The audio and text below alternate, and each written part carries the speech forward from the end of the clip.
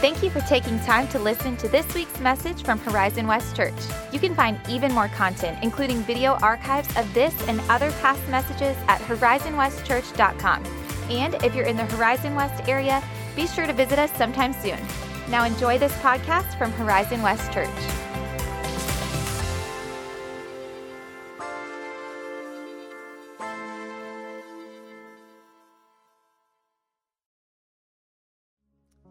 Great worship.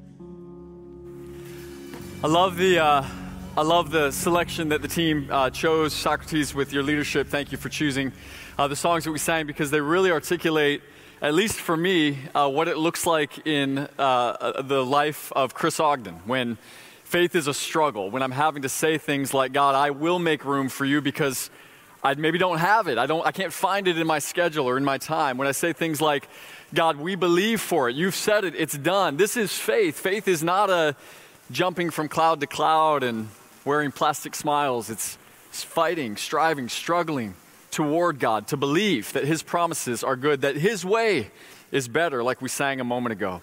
And so we gather together today in faith. And the source of our faith is first and foremost God in the person of Jesus coming to save and redeem us. And we know the story of Jesus because of the Word of God. Over the next several weeks, we're going to be unpacking some Bible passages that are a little bit challenging, if I can be perfectly honest. A little bit fly in the face of the things that we're hearing and seeing in the world today. And yet I don't know anything else to do but to tell you what I see the Word of God teaching us. And so we're going to enter into what we're calling an awkward conversation. Let me once more put this disclaimer out. If you've got young children and you missed my earlier disclaimer, and you want to check them into kids program, we encourage you to do that. You might be able to tell I'm a dad of young children, and so I want to be really careful in the sensitive subject matter we're going over today to not put you as a parent in a compromising situation. So what I did this week to kind of get some material for my message is I asked my friends, I said, tell me some of the awkward conversations that you've had. How many of you have ever had an awkward conversation in your life? How many of you had 17 this week? Okay. It happens, right? My wife would tell you that I find myself in awkward situations all the time. I'm not sure why. I am the common denominator, so I'm just going to own that. Sometimes things get a little awkward. So I'm going to share. I chose 4. They shared many. I'm going to share with you 4 of the things that this group of friends shared with me. And after each one that I say, you're going to say back to me, awkward. Can we practice that? Okay? Awkward. Okay. This will just help with the crowd participation. So, one of them was newly married and recalled having to mediate a fight between their mother and their mother-in-law. One was told by a boyfriend, you should dress more like my sister. One shared, we're not going to get into that. One shared about having been copied in a group text where the person accidentally included her and spoke poorly of her to their friends. Okay? And I saved this one for last. One shared that while she was pregnant, a little boy came up to her and said, "You're fat like my mom." The mom was standing right there and was very much not pregnant. And so these are some of the things that just happen, right? It's just a result of the fall. We just find ourselves. But then other times, just being real, other times we have to enter into an awkward conversation. It's not the kind that just sneaks up on us. It's not the kind that's just socially awkward. It's the kind that we have to initiate because it is necessary to do. Things like having to tell a student on a missions trip that they needed to put on deodorant. That may or may not be a true life story, and very much is.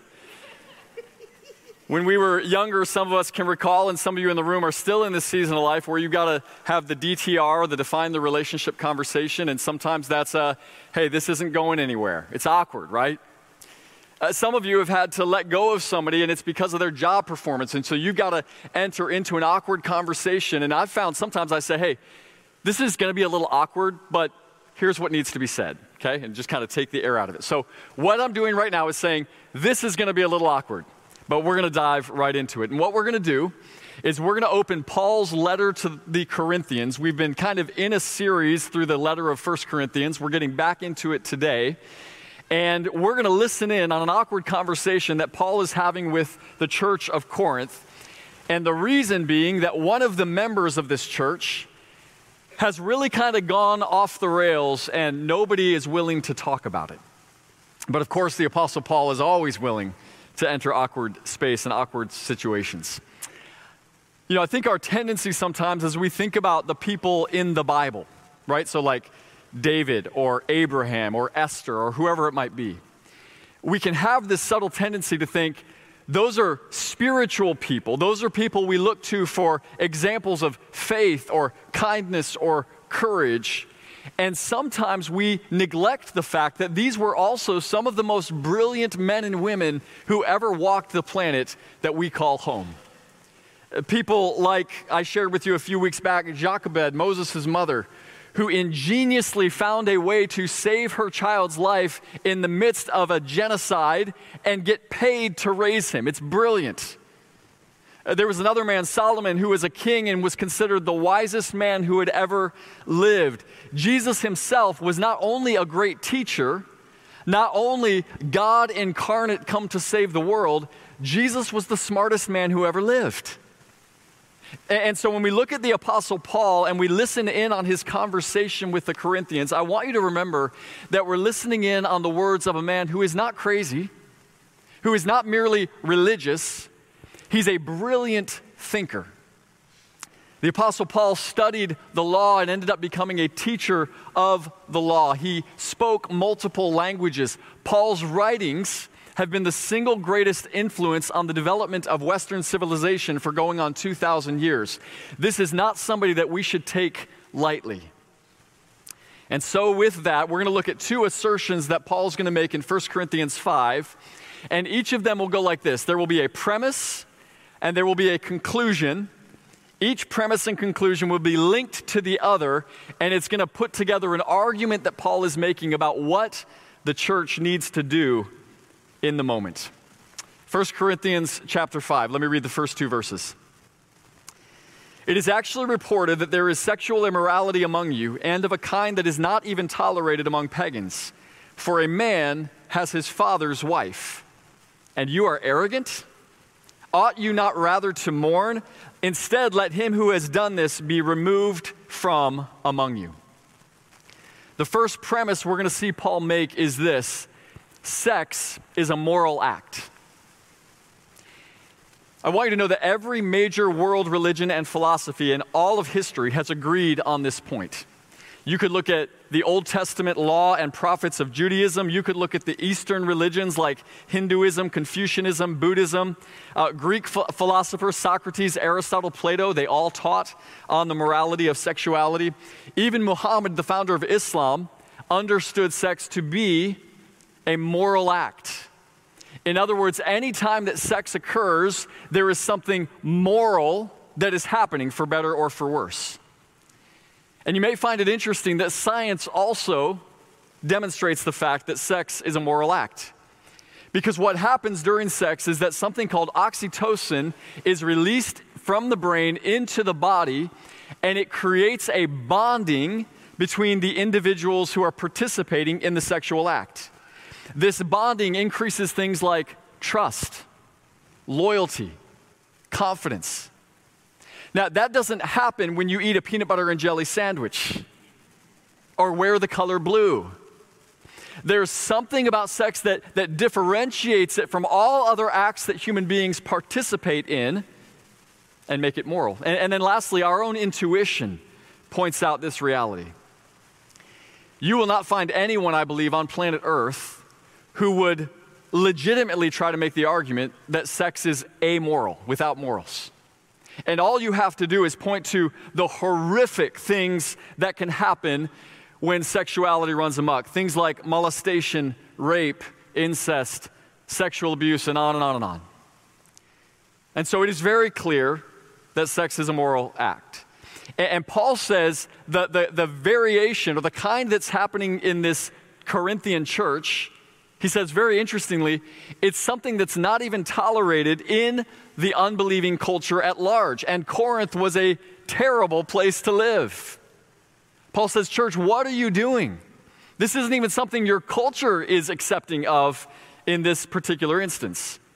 And he rebukes them in verse 2 for their arrogance. Now, he doesn't really get into why he's referring to them as arrogant, but my understanding, if you go back to 1 Corinthians chapter 1, if you remember several weeks ago now, we unpacked the reason that the Corinthian church had reached out to Paul. They were trying to figure out who was the greatest apostle so that they could hitch their wagon to that person and then kind of rise above their peers because they followed the right leader. And Paul goes, time out. You're arguing about who's the greatest among you, and you've got this going on? He says, you shouldn't be arrogant, church. You should be humbled. You should be repentant.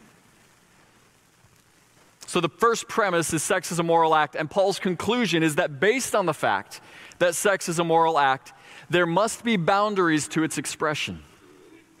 I'm going to give you 3 ways of thinking about this truth. It's so very important.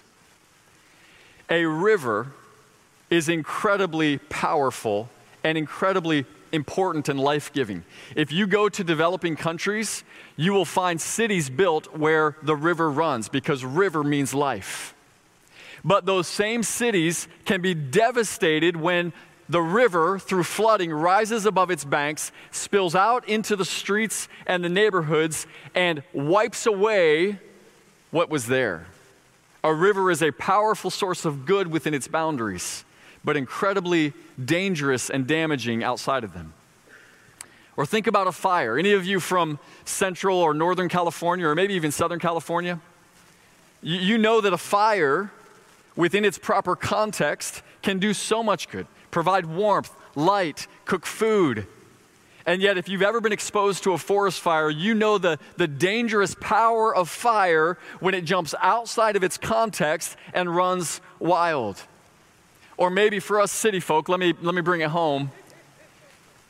You ever seen somebody driving on one of the turnpike or the interstate or one of the toll roads, and they're just like doing this all over the road? I promise I wasn't drinking. No, I'm just kidding.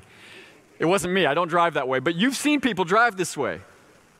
A vehicle, which is important as a device to get us from point A to point B and is useful in that way, when it runs outside of its boundaries, can create mayhem, death, and destruction. In other words, something that can be a tremendous source for good in one context can become incredibly damaging if it goes outside of that context. Our generation has seen the rise of the Me Too movement, which did not start in churches of people all agreeing on where those boundaries are. It started because the natural intuition of the human heart is to know that there are boundaries to sexual expression.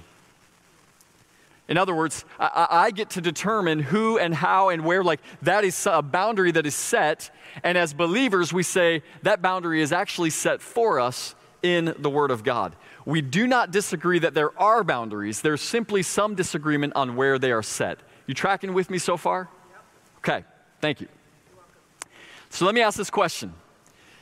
What do we see in the Scriptures, in the Word of God, what do we see as the boundaries for sexual expression? I'm gonna stay on the thick ice of the statement that is both on the First Orlando website as well as our own Horizon West Church website, and this is what it is. God's vision for the family is the uniting of one man and one woman in the covenant of marriage for a lifetime. Human sexuality is a gift created for expression within the boundaries of marriage.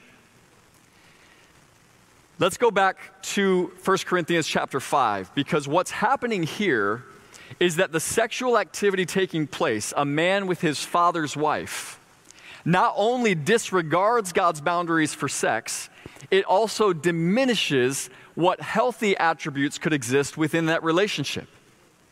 Do you understand this? Like as soon as this man is sexually engaged with who is now his stepmother, it reduces the parent-child relationship to a sexual act. That this is not created in a vacuum. God's not up there going, hey, I think I'm going to put all these burdens on people and put boundaries. God knows the way toward human flourishing. And in so many different ways, When we disregard God's boundaries for sexual activity, we at the same time diminish what healthy relationships would exist were we to honor them. Now, let me also add this. All have sinned and fall short of the glory of God. We do not preach a message of condemnation or of do better or try harder. The message of the gospel is very simply that there is no condemnation for those who are in Christ Jesus, because through Christ Jesus, the law of the Spirit of life has set us free from the law of sin and death. So God wants our freedom. The scripture says where the Spirit of the Lord is, there is freedom. We all have fallen short. Another way to say it is we all have missed the mark. The word for sin in the New Testament is hamartia. It means we simply missed the mark. What we can do and will do is acknowledge that. What we cannot do and will not do is move the target. And so Paul is going to reset the target and say to the church at Corinth, you need to do something here. Look again at verses 3 through 8 with me, 1 Corinthians 5. Paul continues, though I am absent in body, I am present in spirit, and as if present, I've already pronounced judgment on the one who did this thing. So when you are assembled in the name of the Lord Jesus, and my spirit is present with the power of our Lord Jesus, you are to deliver this man to Satan for the destruction of the flesh, so that his spirit may be saved in the day of the Lord. Your boasting is not good. Don't you know that a little leaven, or you could use the word yeast, leavens the whole lump? So cleanse out the old yeast that you may be a new lump as you really are, unleavened. For Christ, who is our Passover lamb, has been sacrificed. So let us therefore celebrate the festival not with the old yeast, the yeast of malice and evil, but with the unleavened bread of sincerity and truth. There's some stuff in there that we're going to get to, but let me first point you to Paul's premise. This is premise number 2 that he's going to make. Paul's premise here is that we are a people in pursuit. And by we, I mean we the church. We are fundamentally a people in pursuit. Eugene Peterson, in his book, A Long Obedience in the Same Direction, says we are a people who live our lives going someplace, going to God, and whose path for getting there is the way, Jesus Christ. We're a people in pursuit of God. We're a people in pursuit of heaven. We're a people in pursuit of holiness. This has always been true of God's people. I could take you to Abraham, a man who was told by God to leave the place that he called home and go to the land that God would show him.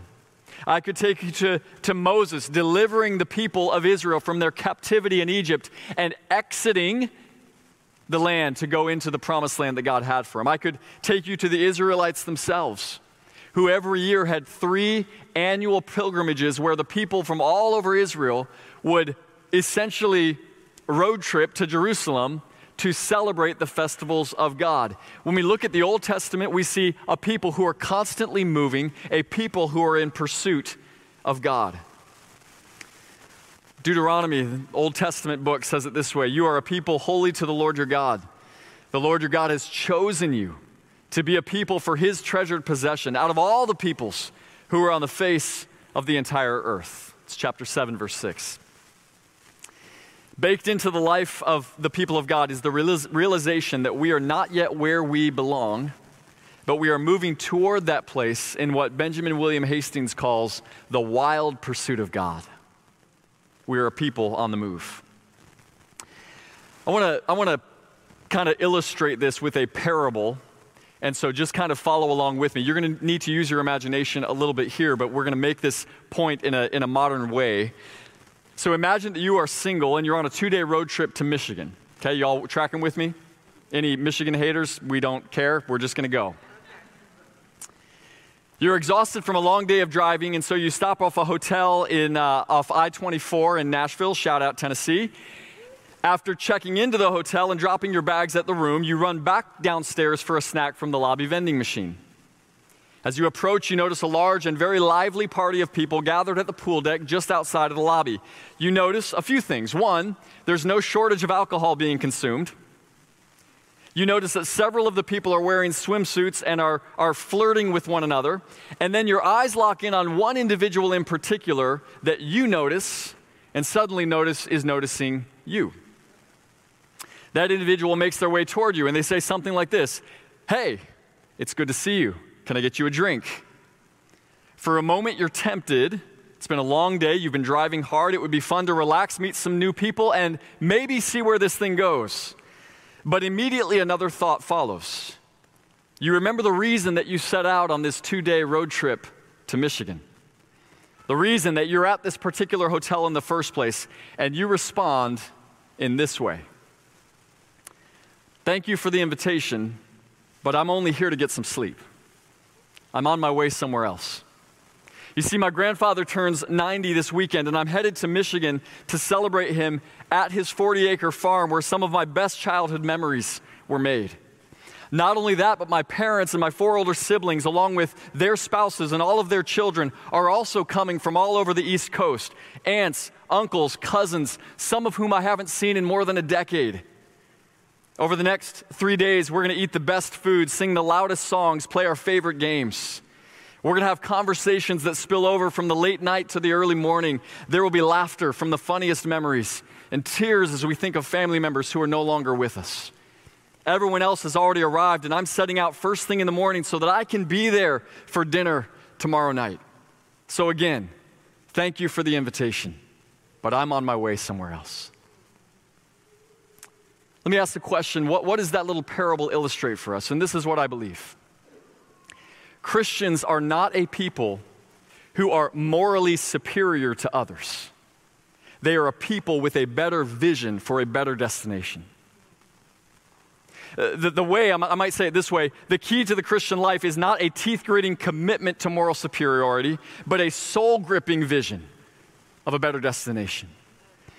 Listen, if you're anything like me, there are days where you're holding on for dear life. The battle that we wage against sin and unbelief is real and it is relentless. But over the long term, you will never win those battles. You will never make it to the destination for which you've set out if all you're doing is looking at the sin you desire and going, I know I shouldn't. Christians have a better vision and a better destination. The writer of Hebrews said exactly that when he said all of these people, referring to the heroes of our faith, all of them died still believing what God had promised them. They did not receive what was promised, but they saw it all from a distance and they welcomed it. They agreed that they were foreigners and nomads here on earth. And obviously, people who say such things are looking forward to a country they can call their own. If they longed for the country from which they came, they could have gone back. Instead, they were looking for a better place, a heavenly home. And that is why God is not ashamed to be called their God, for He has prepared a city for them. I want you to know this morning that this is not fanciful or whimsical language. What the writer of Hebrews is pointing to is a reality more substantive and certain than anything this temporary world could afford to us. All of the pleasures, Hebrews 11 says that Moses said, man, that's not even worth comparing to the glory that's going to be revealed in me at Christ's return. When I put it on a scale and all of that weight of temptation, all that weight of pleasure, all that weight of what the world would offer me, man, it pales in comparison to the life of knowing Jesus.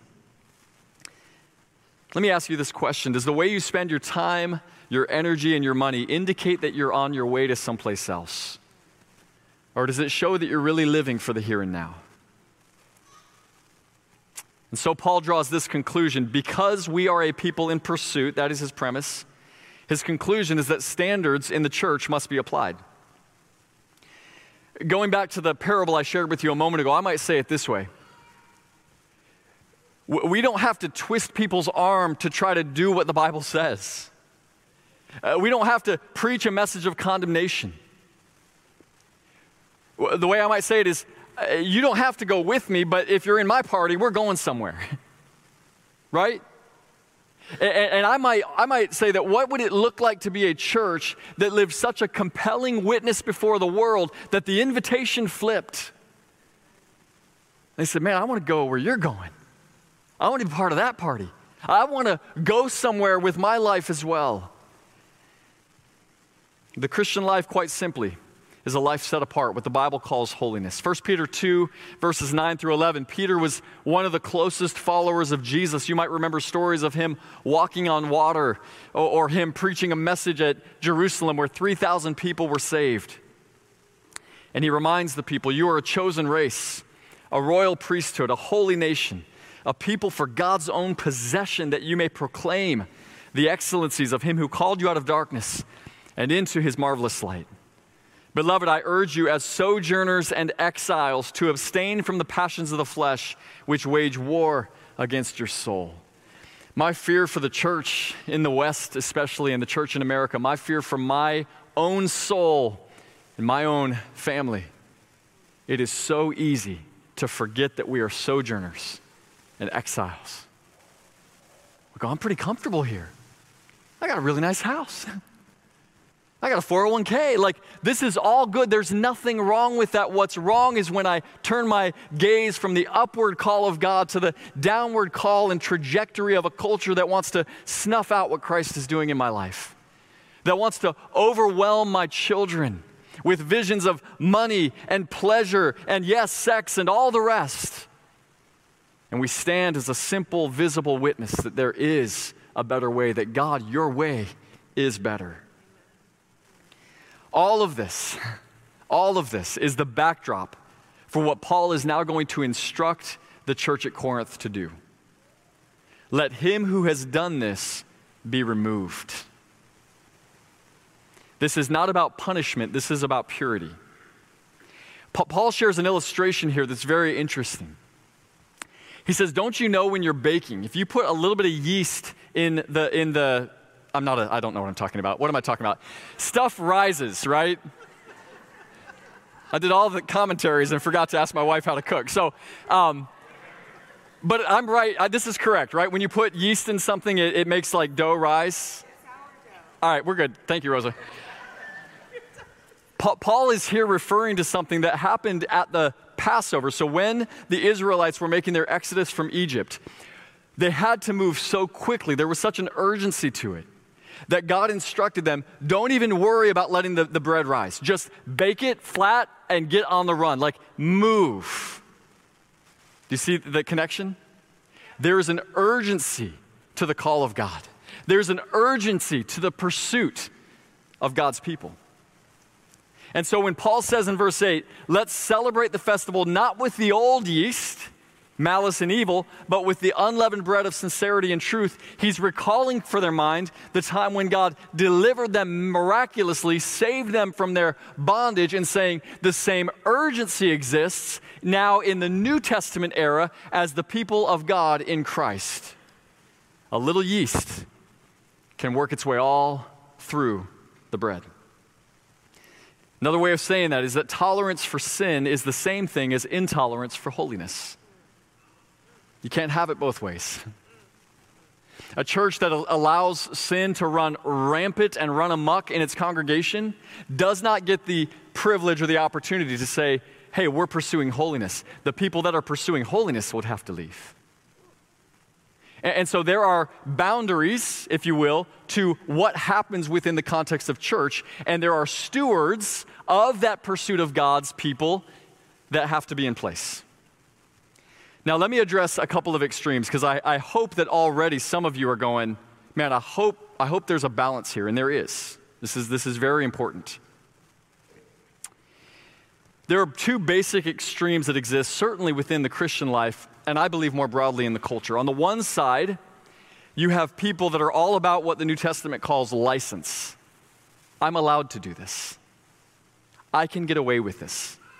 In fact, people all the way 2,000 years ago and still today were saying things like, if the grace of God is what you say it is, then he's going to forgive me anyway. The New Testament would say, no.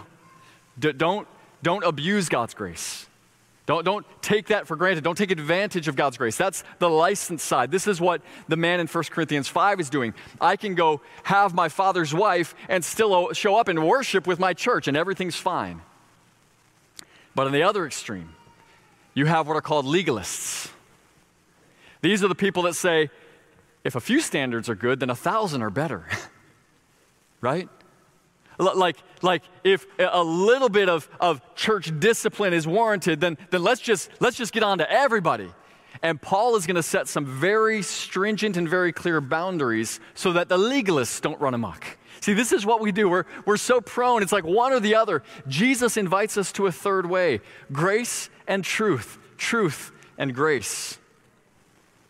And so I believe there are 4 questions kind of embedded in the text, at least 3 of them are, all of them scriptural, that we need to ask as church leaders and perhaps even as brothers and sisters in Christ before we confront somebody in sin, and especially before we would take any kind of public action. 4 important questions. We cannot skip this. Let's go to actually 1 Corinthians 5 and finish the chapter, and then I'll get into those 4. He says, I wrote to you in my letter not to associate with sexually immoral people, but I did not at all mean those who are sexually immoral in the world, or those who are greedy or swindlers or idolaters, because then you would have to go out of the world. No, I am writing you not to associate with anyone who bears the name of brother. In other words, one who calls himself a Christian. If they are guilty of sexual immorality or greed or an idolater, a reviler, drunkard, swindler, don't even eat with such a person. For what have I to do with judging outsiders? Is it not those inside the church whom you are to judge? So God judges those outside. Purge what is evil from among you. The first important question that we always have to ask if we're thinking we're going to address sin in somebody's life is, who is the person sinning? Or who is committing the sin? If it is not a person who bears the name of Christian, if it's not a person who considers themselves saved and following Jesus, it's not my issue. I don't need to wade into those waters, right? One of the problems with what I've seen over the last 10 years or so in the American church is we've gotten way more focused on the sin outside of the church than what's going on inside the church. And we go, man, if we could just get the right party or the right, candidate or the right, and I'm going, listen, vote. Pray that the kingdom of God would come. Abide by your conscience. As you have opportunity, be salt and light. But stop throwing stones at the world when we've got stuff inside the church we got to deal with. So who is committing the sin in the first place? He says God will judge those outside. We have a thing in my home that we tell our kids. Sometimes we say that's a family rule. The neighbors are allowed to drink Gatorade every day. You get it on Friday nights. That's a family rule. But it's the nature of kids to go, well, if we can't do it, and that's what we do. It's like the church is like, well, if we've got to abide, then no. The way of Christ is better, but it is also optional. I tell people, look, I'm a pastor. If I was your governor, I might say something different. If I was your president, but I'm a pastor. If you want to know how to follow Jesus, this is the guidebook. This is the map. I'm not going to bend that, but I'm also not going to use it as a weapon against those who go, I'm not following this. Fine. You go to Cleveland, I'll go to Miami. Wasn't even a LeBron joke. Those were just the 2 cities that came out. Let me say it this way very clearly. We should not care more about policies or parties than we care about people created in the image of God and for whom Christ died. It's so important that we start there. Second question. So first, who is committing the sin? Second, what is the sin being committed? Let me see a show of hands. How many of you have heard somebody say, all sin is the same in God's eyes? You heard that, right? Can I tell you today? That is not true. It is not true. Now, it is true to say that all sin means that we need a Savior. So we can't stack it up and go, well, I only did this, so I think I'm good. I think I just need to work a little harder. No. The first sin is what sets us on a trajectory to hell. We are lost because of sin, and it doesn't matter what the sin is. And yet, as we think about the application of sin, you might remember a time where Jesus said in Matthew 18, anyone who leads a child astray, it would be better for them to have a millstone hung around their neck and be drowned in the depths of the sea. Jesus did not say that about a person who disobeys their parent one time. It's different, right? In fact, the Apostle John, and I'm not even ready to preach on this, but you take this for what it's worth. In 1 John chapter 5, he says, not all sin leads to death.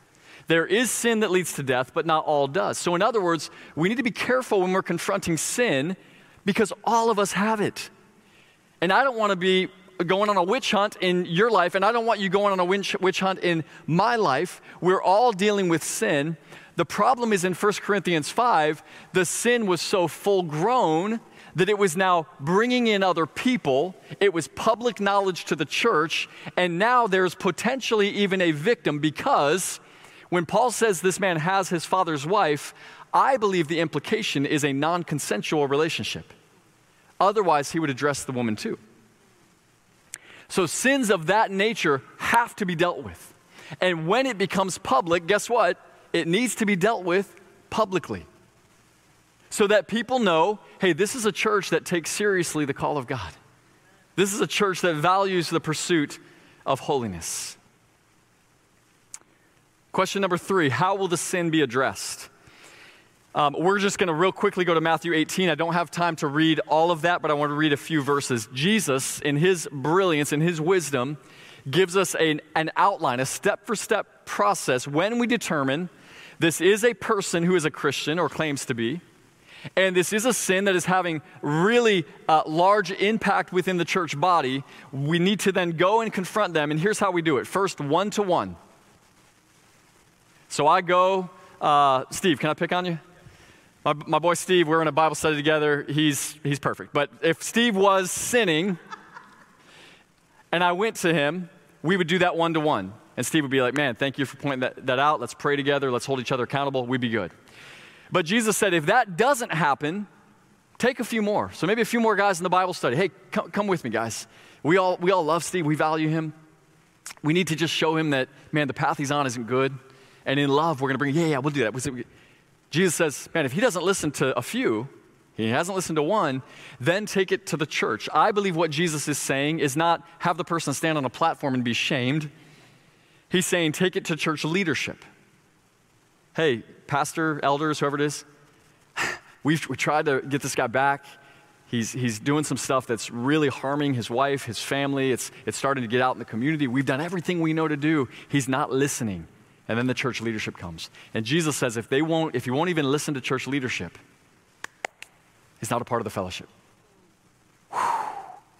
In the 21st century, are we allowed to do that? Did you know that we actually have these policies? This is a last resort, but let me tell you about a time that I saw it work. When I was a child, there was a deacon in our church who had become what I would call a serial adulterer. It had gotten to the point where there were just women all over our little small town that he was in relationships with. And he had 3 young children, and he was a deacon in our church. And in going through the process, this guy said, no, I'm not giving this up.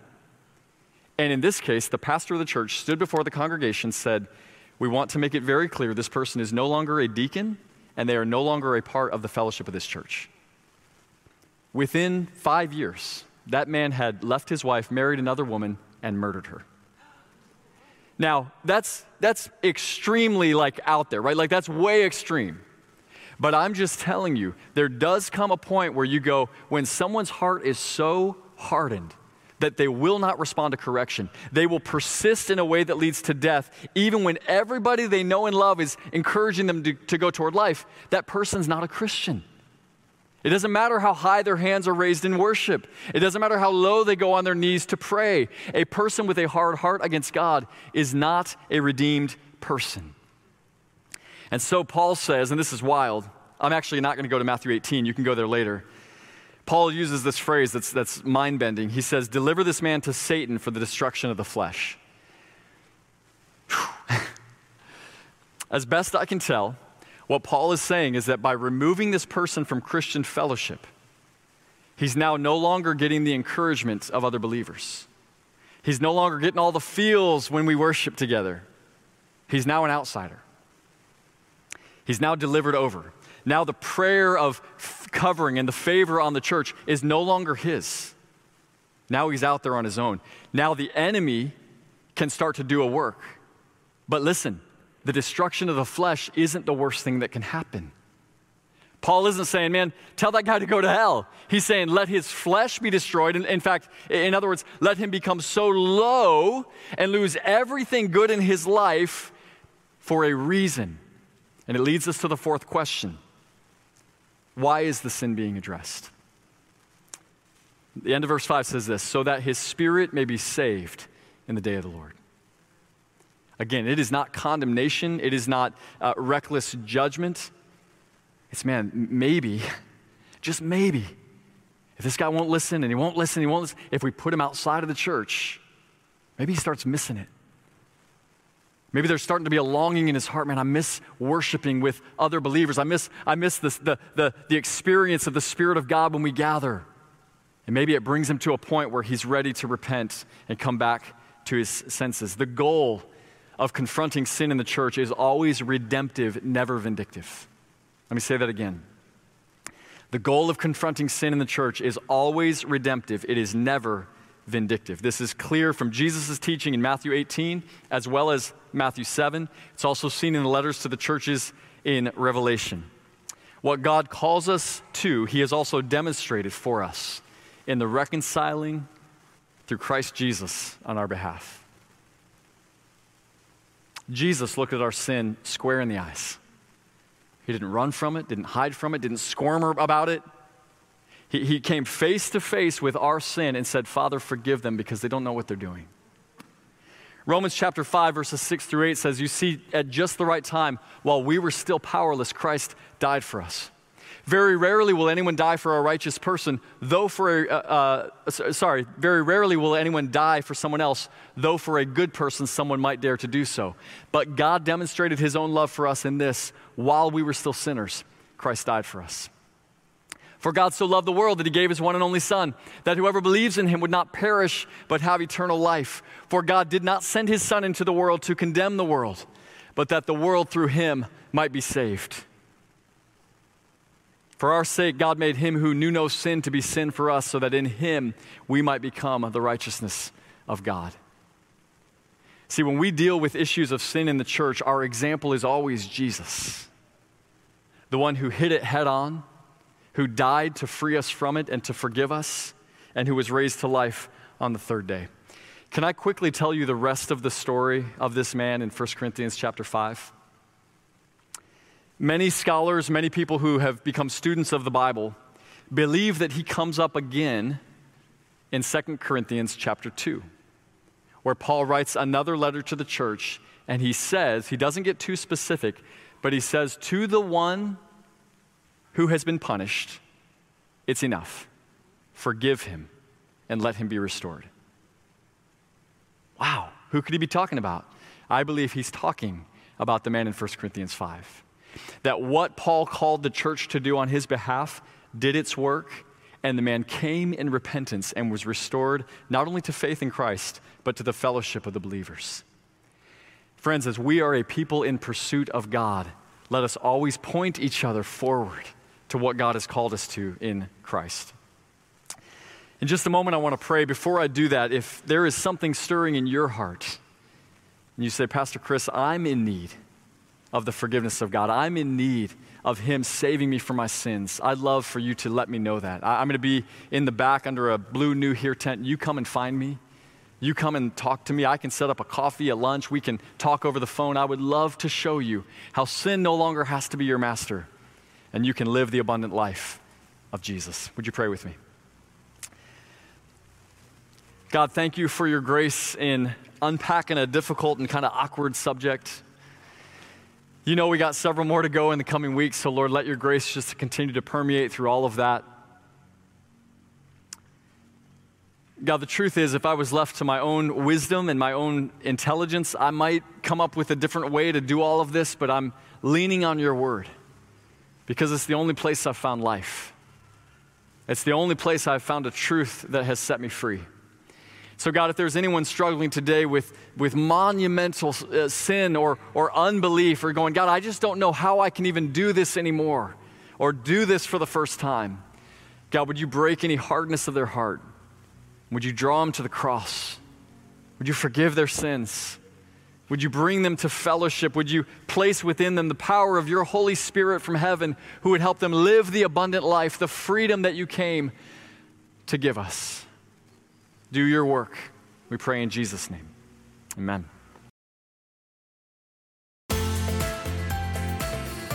Thanks again for listening to the Horizon West Church podcast. If you were inspired or encouraged by something you heard today, share it with a friend. For more information like our service times, location, and other info, be sure to visit us online at horizonwestchurch.com. Have a great week.